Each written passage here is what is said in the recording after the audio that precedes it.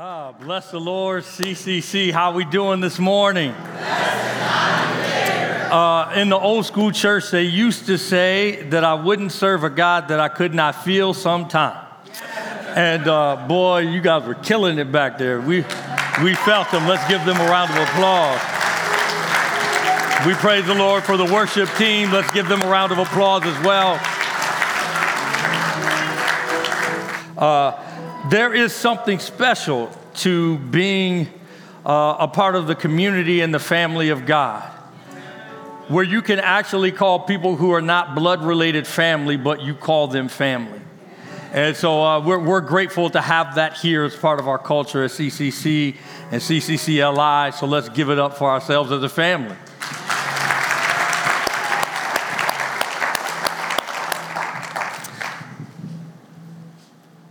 Well, my name is Minister Paul.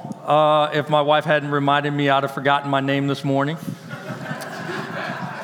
She admonished me not to rush in, that I should at least introduce myself, because the last time I was up here, I forgot to introduce myself and nobody knew who I was. It's like I was a Phantom of the Opera up here or something. No, I'm Minister Paul, and I am grateful to have this opportunity this morning to continue what we've been talking about in terms of the theme of evangelism. Everybody say evangelism. Evangelism is that process and that way and that time that we get to share our story and introduce the good news of Jesus Christ to our friends. Before I continue, let's go before the Lord in prayer. Father, we are grateful today. We thank you for the opportunity that you have given us to be here, to hear and be changed and impacted by the power of your word. We thank you for how you've saved our lives and are in the process of saving others. And so we just thank you for the miracle that it is for us to be connected to you. And so we appreciate you. Give us eyes to see, ears to hear, hearts to receive the truth of what you're communicating today. In Jesus' name, amen. You know, as we talk about evangelism, there are several kind of anomalies and misnomers. There is, first we have to tackle what is evangelism, and then we got to tackle why should we evangelize in the first place. And if those two are not daunting enough, then we've got to answer two more questions. When should we evangelize? And then how should we evangelize? And so for a lot of us, evangelism is a word that we know and somewhat understand, but we have trouble doing. Everybody say doing. Sometimes if we don't have the skills and the tools, then we cannot fix what we're trying to fix. Amen? And so part of what we've been trying to do as we've talked about evangelism over this last month is to put tools in your tool belt. Glenn will understand that. Put tools in your tool belt that will help you do the things that God has called you to do. I am what they call a pseudo techie. I have all of the tech products without knowing how to use them all. So I have to have the technology, but it doesn't matter to me whether I really know how to use it fully. I just want to make sure I have the gadget, right? So one of those gadgets for me is Apple Watch, iPad, MacBook. I have them all. And sometimes those pieces of technology, there is some trouble. Everybody say trouble. There's some trouble using those products. And so, before I call people, I hate to get on the phone because they pass you along your first 5 to 10 minutes you spend trying to get to a live voice to talk to. And then I'm the person who shouts at the phone when they say, hey, did I get that right? I'm saying no, and they keep talking over me. So now I'm screaming at an automated voice that's not responding to me. I just keep screaming, customer service, customer service, customer service, until they actually get me to that place. But before I actually go there, when I'm online searching, there is a section called frequently asked questions, right? How many of you have seen that anywhere? So before you actually call them, there are some things that you can do to troubleshoot before you actually make an additional call and have to waste all of your time on phones with people who might not be able to help you. Now, I must say I'm generally glad when they're done because they are helpful. It's just what it takes in the process to get me the help that I need. And some of that is what we're going to cover today in evangelism. So I want to start with frequently asked questions when it comes to evangelism.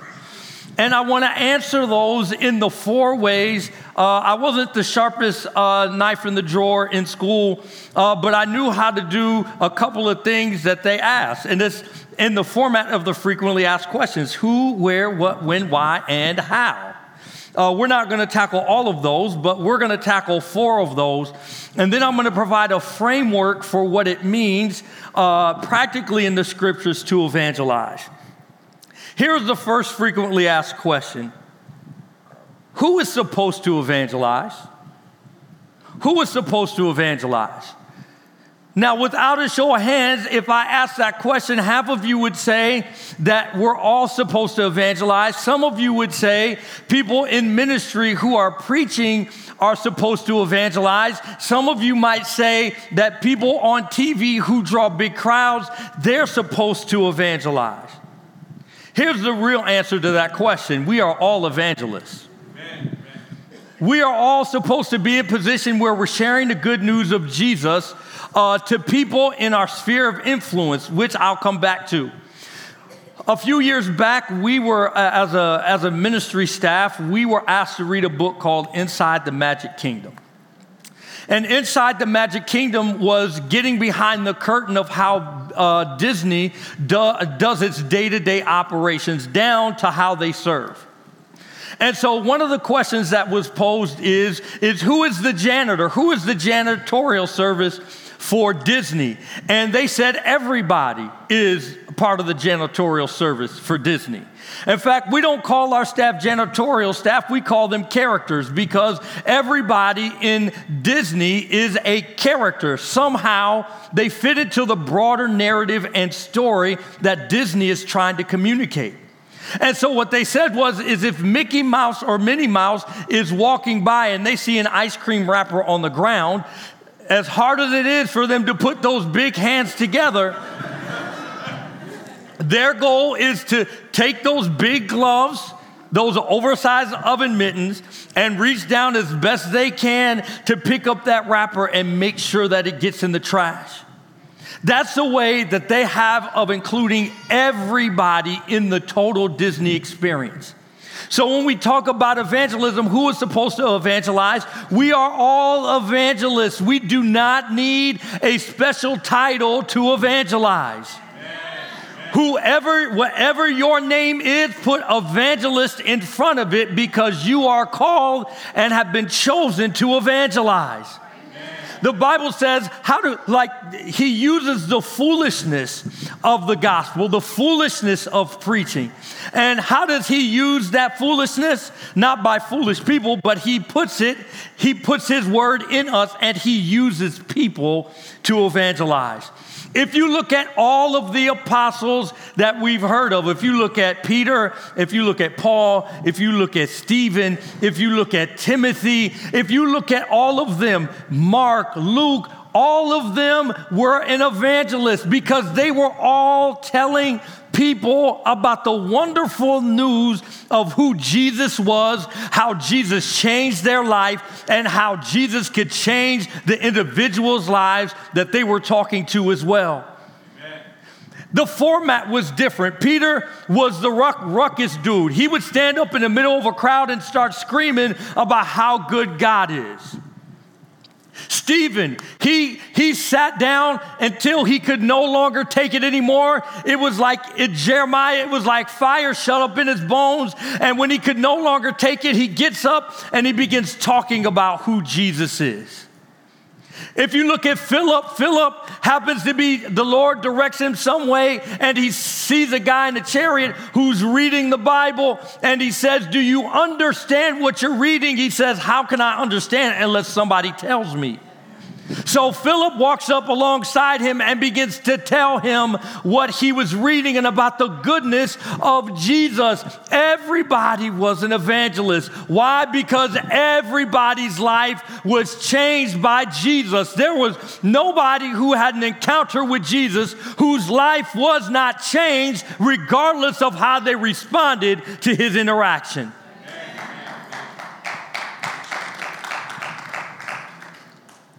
So here's the second frequently asked question. Where should we evangelize? Where should we evangelize? Now, we're not just talking about just the church. The church is one place. How many know evangelism is still necessary and required in church? Right?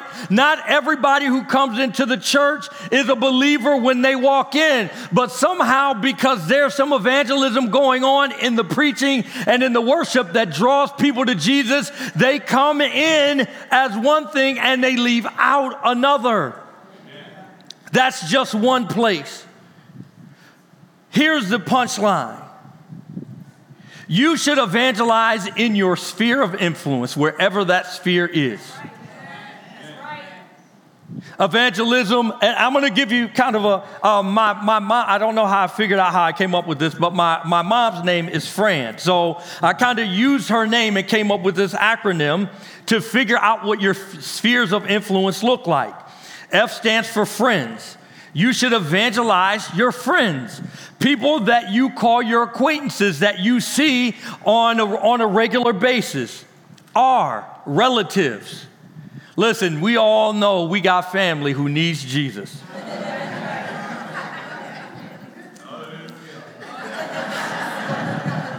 But we also know that is one of the hardest places for us to evangelize. A stands for associates. People that you may not see every day, but you see them often enough, and you're having enough casual conversations and real life conversations that at some point in time, it would be normal and natural, right, for the conversation about who Jesus is to come up. And then N stands for neighbors. Neighbors. So where should you evangelize? You should evangelize in your sphere of influence. You're evangelizing to the world, and you're evangelizing to the world through your friends, your relatives, your associates, and your neighbors. Next question is, when should I evangelize? When should I evangelize? Bible says it this way, you should always be ready to do that. It says be prepared for any opportunity. That means we have to have our eyes open, our ears sensitized, and our hearts prepared, because there will be an opportunity where the Lord will present and open an opportunity for you to share the gospel. Amen. Every second, every day, there is always going to be, if you're looking, if you're paying attention, there's going to be an opportunity for you to share the good news of Jesus Christ. We should always be on duty. The last question is, how should I evangelize?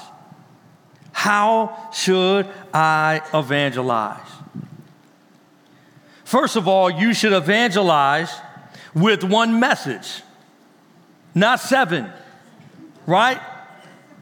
You're not preaching. Let me say that again. You're not preaching. The reason I repeat that is because some people fear evangelism because they boil evangelism down to a position and not a lifestyle.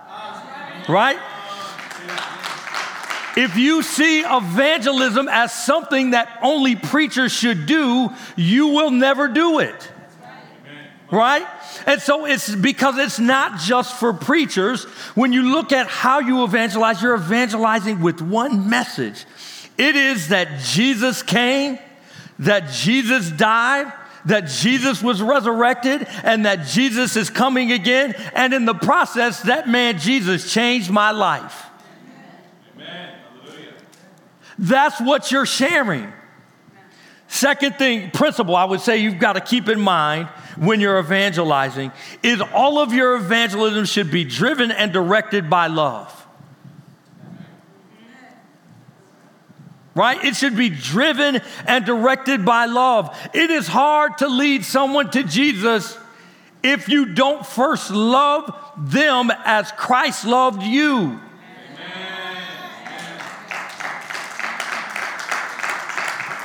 Because when it comes to opening your mouth and beginning to share the good news, you won't, because there's a barrier, a personal barrier in your heart that pertains to that particular person. So when you're sharing that message, love should be the driving force behind it. When you're evangelizing, there's a difference between a dialogue and a monologue. Right? When I'm standing here, it is a monologue, me talking to you, asking you to talk back every so often, but at the end of the day, it is a monologue.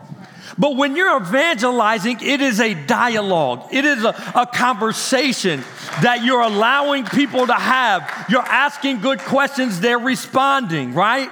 They're sharing their heart, you're listening. People spend so much time thinking about how much they should talk in evangelism that they never get a chance to listen in evangelism. And if I'm totally honest, it's not because you don't want to listen. You're a little scared of the silence, and you feel like if I don't get into evangelizing right now, I'm not going to do it. There are things and ways that you can approach evangelism, right, that actually calms your nerves in the process. You do not have to get through it in the first 3 minutes. You do not have a shot clock when it comes to evangelism. So keep in mind, monologue versus dialogue, right? Another principle. Evangelism may take time.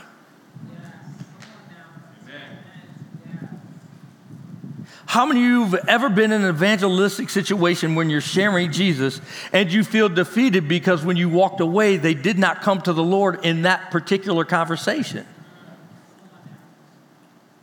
Sometimes that dialogue takes time. It takes understanding. It takes trust, right? And because it takes it, if you put the pressure on you that they have to come to know Jesus at the end of this conversation, then not only are you defeated, but you have made yourself Jesus in the process. Right? Not intentionally, because I know that's not what you want. And you want people to come to know who Jesus is. But you also have to understand the context of the relationship with the person that you're having a conversation with. So I'm going to walk through five quick things, right, that happen in the process of evangelism. Number one, listen.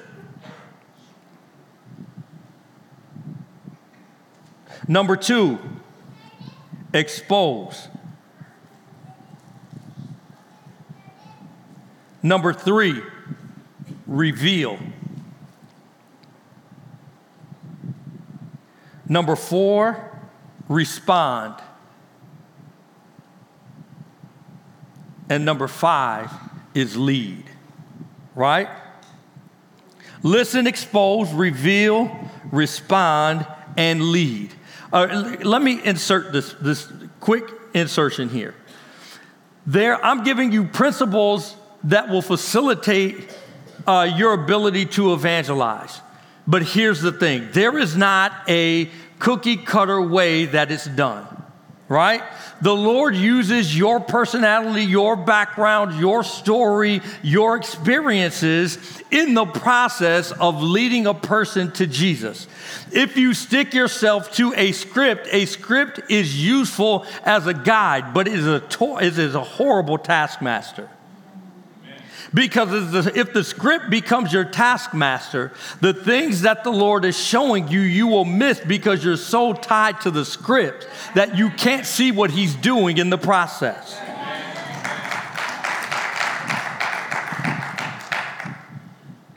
I would say we have a huge opportunity here, right?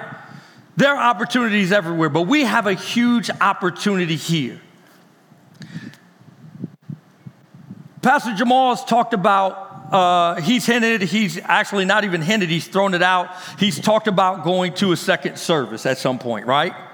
Do you know how we get to a second service? Evangelism. That's how we get to a second service. Why is that? Because we are inviting and bringing and having conversations with who are friends, relatives, associates, and neighbors. If we continue those conversations with those set of people, guess what happens to this building? We need more space. Because there is a constant invitation to know who Jesus is. You're starting a conversation back home in the neighborhood and on the job that continues here in the local assembly. And in that process, not everybody will come to this church, but some will come to this church. You know why? They'll come to this church because they're comfortable with who invited them to attend. It is very rare that people just stumble into a church. It happens. I've heard it happen. I've seen it happen. Most people get to a church because they were invited by somebody they trust and know. When you look at the number of people who come to Christ, the percentages would say that, 40% of people who come to know Jesus because of personal encounters with another individual. As much as we consider things like the Billy Graham Crusade and Nicky Cruz, which is great, has been a tremendous blessing to the body, that is only one part of how people come to Jesus, right? The apostles had more one-on-one conversations that you see recorded in Scripture than all of the large gatherings. Were large gatherings a part of what they did? Absolutely, but it was the individual conversations with the Ethiopian eunuch, or Paul standing up in the middle of Corinth and saying, "Hey, this one God right here that you don't know. Let me explain him to you." Smaller conversations, individualized. And here's the deal: Jesus was gone, so they weren't waiting on Jesus to come back and do the work that God had put in them and before them to do. Again, as a reminder, if you leave here with nothing else, you are an evangelist. It's not going to show up on a business card. It's not going to show up on a website, right? It's not going to show up on some marquee where you're like this, right? That's not going to happen. But your job, Scripture calls us to be evangelists. It calls us to talk about the goodness of Jesus. Now, I'm getting wound up here real quick. Thank you, Lord. Everybody talks about wanting to see miracles. Who wants to see a miracle of God? Raise your hand. If you were called, if the Lord sent you to a cemetery to raise somebody from the dead, would you call that a miracle? Yes. Would you take somebody with you? Hey, I'm not going by myself. Even when Jesus sent out the 72, they went in twos. So you would call going to a cemetery and raising the dead a miracle of God. I want you to know at the end of evangelism, that is what happens. That is a miracle of God. We talk about wanting to see miracles that we miss every Sunday, because when somebody comes to know who Jesus is, that is a miracle of God. The only person who can take somebody from death to life, that is a miracle of God. The only person who can take them from where they sat and move them to where they are, that is a miracle of God. And we miss that miracle often because we don't consider that a miracle. The blinded eyes, the lame who walk, we consider those miracles. The largest miracle we have, that's the most frequent, is a man or woman who goes from death to life.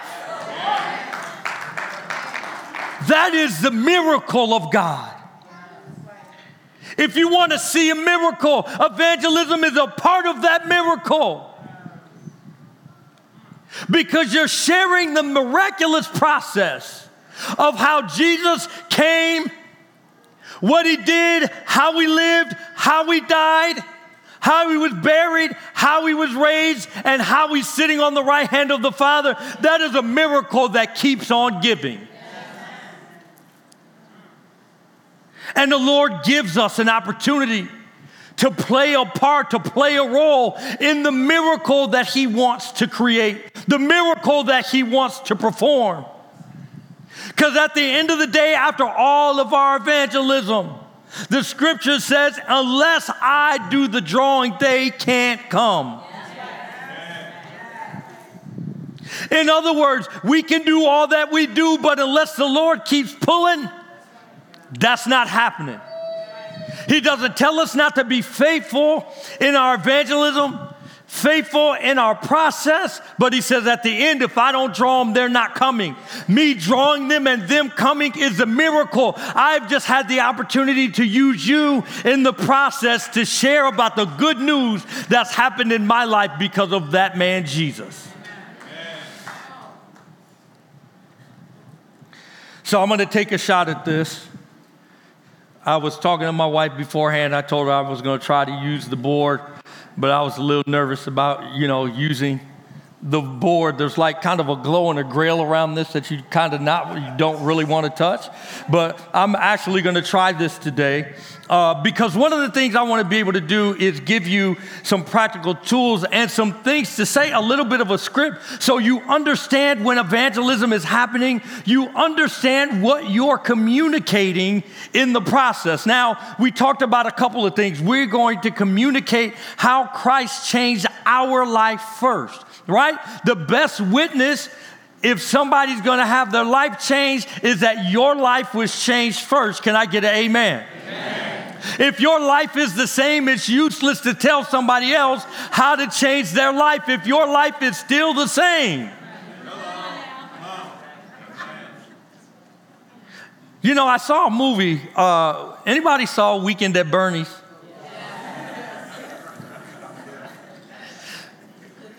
So conceptually, they take this dead man and they walk him around everywhere. They prop him up. They take him on sailboats. They take him to parties.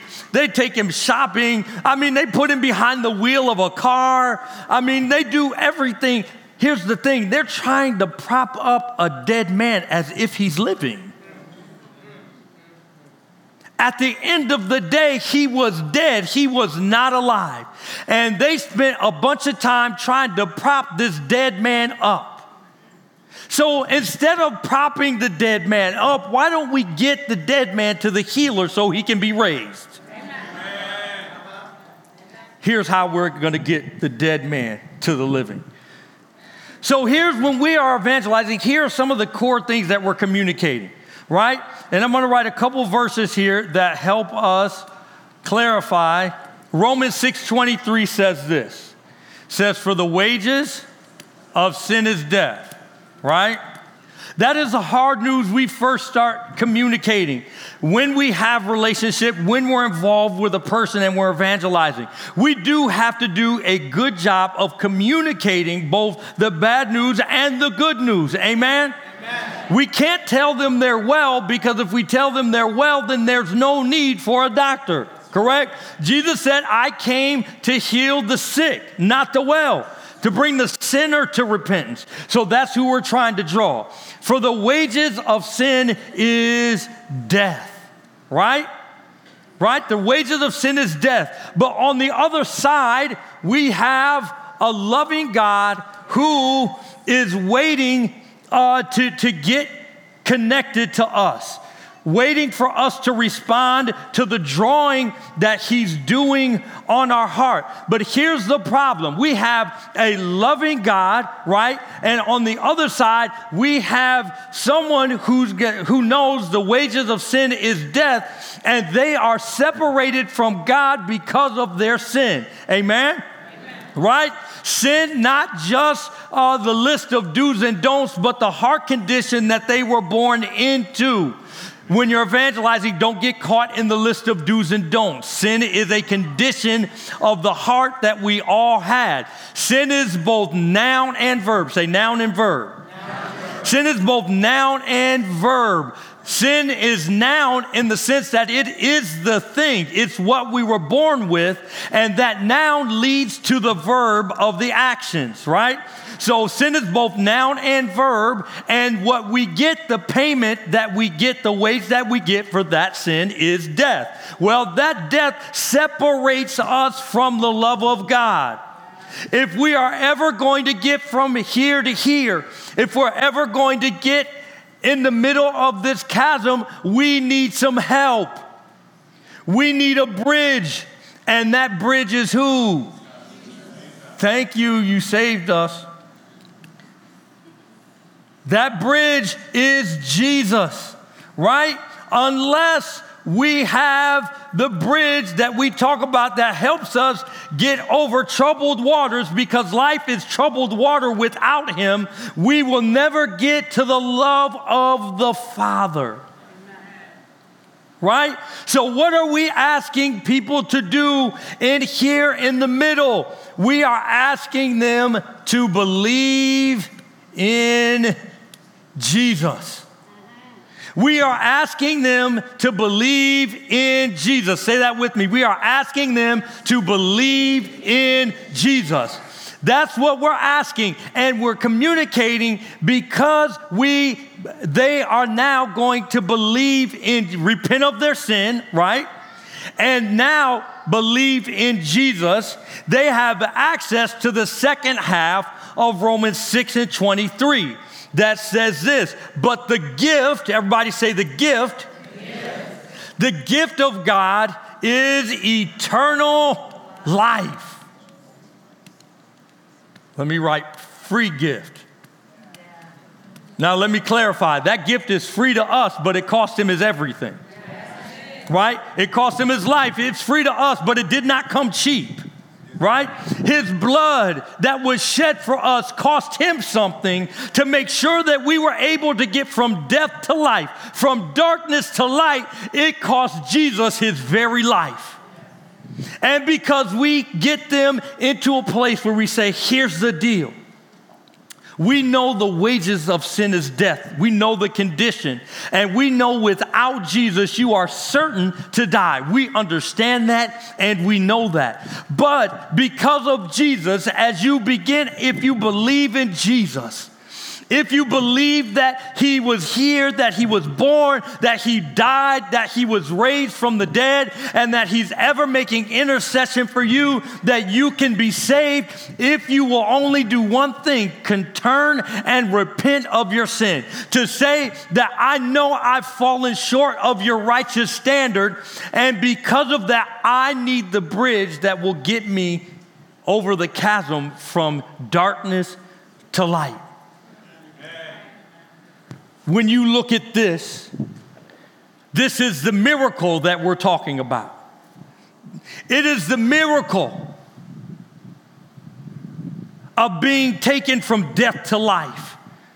It is the miracle that changes somebody's outlook and disposition in life and moves them to another place that they never expected that they could get to. It is the place where wounds, old wounds that need to be healed, they become healed. It's the place where there's bondages and chains need to be broken, that a person can be delivered. It is the only place, it's the only way. You don't have a self-help book. There's not enough literature. You can't have enough mentors. You can't have enough conversations to take care of the chasm that you got between yourself and God when it comes to sin. But it's the gracious gift of God. It is the free gift of God. It is the miracle of God that takes us from death to life. My prayer is as you leave, and I'm going to review briefly, that you understand that who's supposed to evangelize. Yes, it's me, it's you. Regardless of title, where should I evangelize? I should evangelize in my sphere of influence. My friends, my relatives, my associates, my neighbors. When should I evangelize? I should always be prepared to give an answer for the hope that's within me. And how should I evangelize? I should evangelize patiently, lovingly. I should listen, right? I should expose. I should reveal. I should respond. And I should lead. Amen. And as I get ready to take my seat, There's an encounter in John 4 with a woman at the well.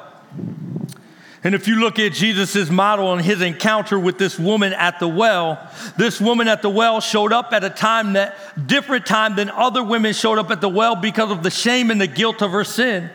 And when Jesus shows up at the well, he does not start by saying, woman, you're a sinner, repent, or you're going to hell. That's not what he says. He asks her, he enters her world, and he asks her for something simple. He says, can I have something to drink? She rebuttals, she says, well, you Jews and Samaritans, we really don't get down together. Plus, you don't have a bucket deep enough to give me water, to get water. And Jesus said, well, if you knew the water I was really talking about, you would ask me to give you a drink, and I would give you living water so that you would never have to come back to this well again. If you look at Jesus' encounter, he's pulling her in by the questions that he asks and the dialogue that she's having. He captures her in ways and places that are very familiar to her experience.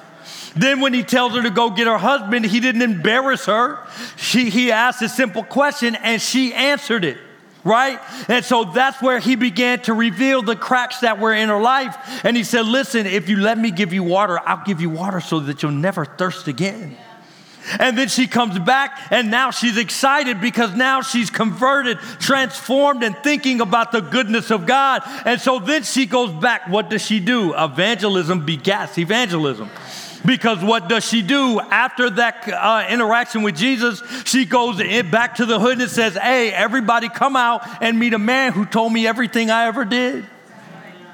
So when good evangelism takes place, evangelism is a byproduct. It continues because someone who is excited and overjoyed about what the Lord has done in them begins to tell other people about what the Lord has done in them. And then other people begin to enjoy what the Lord has done in them. And it becomes this process where people are meeting Jesus often because people who have been transformed are telling people who need to be transformed.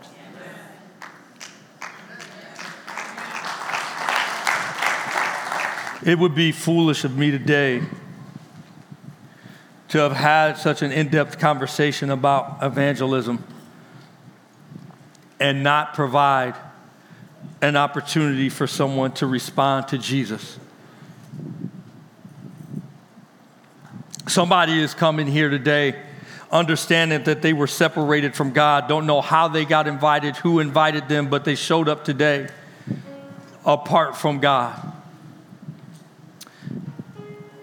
And through the process of today, it's been revealed that the only way I'm going to be able to get to God and remove the guilt and the stain of my sin is through the person of Jesus Christ, who shed his blood for me, shed his blood for you.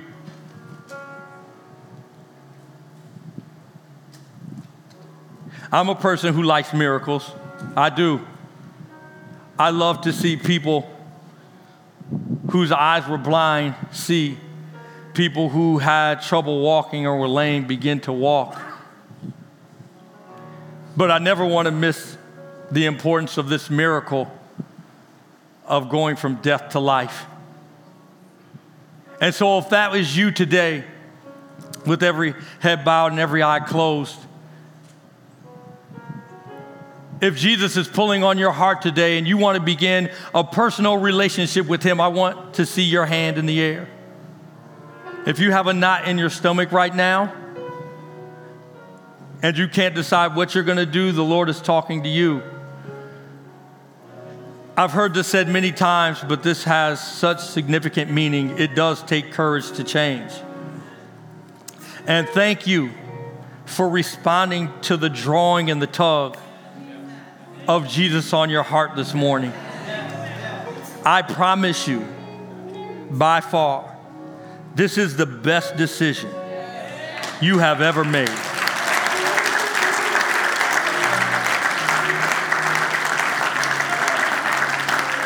I would encourage you to write this day down somewhere. Put it in a notebook, in a checkbook, put it somewhere, put it on your phone where you can remember that this is the day, July 28th, that Jesus changed your life. Amen. Here's what the Bible says. It says, if you confess with your mouth right? And if you believe in your heart that Christ was raised from the dead, it says that you are saved. It does not leave your salvation and your rescue and your transition from darkness to life up to question. There is no question, right? He has sealed it. There are going to come difficult days where you wonder what, if anything really happened. It did. It has. And it's going to continue to happen. I want to pray for you, and after I pray for you, if you will turn, to my left and your right, a couple of our ministers will also give you some information that will help you begin your walk and your journey with Jesus. Amen? So let me pray with you, and then I'm going to ask you to, do a call and response and pray with me, all right? Father, we thank you for the miracle today. We thank you for the miracle of bringing 3 people from death to life, from darkness to light. We thank you for the miracle of raising them from the dead. We thank you that only you could have done this, that we only play a part, but if you don't draw, they can't come. And so we say, thank you. We say, thank you, oh God. Now I'm going to ask you to repeat after me. Father, thank you for saving me. Thank you for forgiving me. I confess my sin to you. You've been right all along, and I've been wrong. But today, I change direction. I repent. I make a commitment to walk with you. Thank you for saving me. Thank you for loving me. In Jesus' name. Amen. Welcome to the kingdom and the family of God. Now that is a miracle.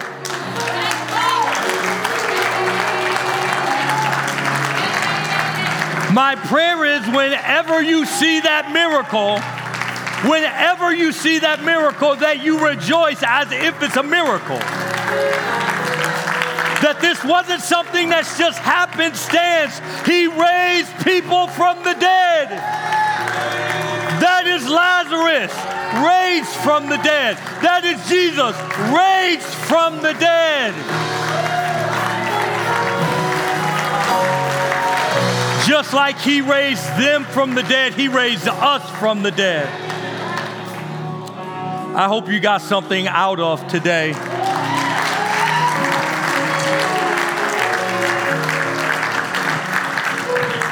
We are grateful for what God has done, and that we never take for granted what it means when a person comes to Jesus. I'll say this as I close. As I studied, that revelation changed my life. That is a miracle of God. That is not just something that happens just because it happens. It is a miracle of God that was done in us that he continues to do in others. Amen? I'm so wound up, I'm going to forget. I need the screen. Thank you. Can we raise our Bibles high, please? This Bible is our primary source of faith. This Bible is the rule of our conduct. This Bible creates the lens that we see life through as we leave this place, but never God's presence is Lord, period. We believe it, we proclaim it, and we're seeing it come to pass. God bless you. Have a great week.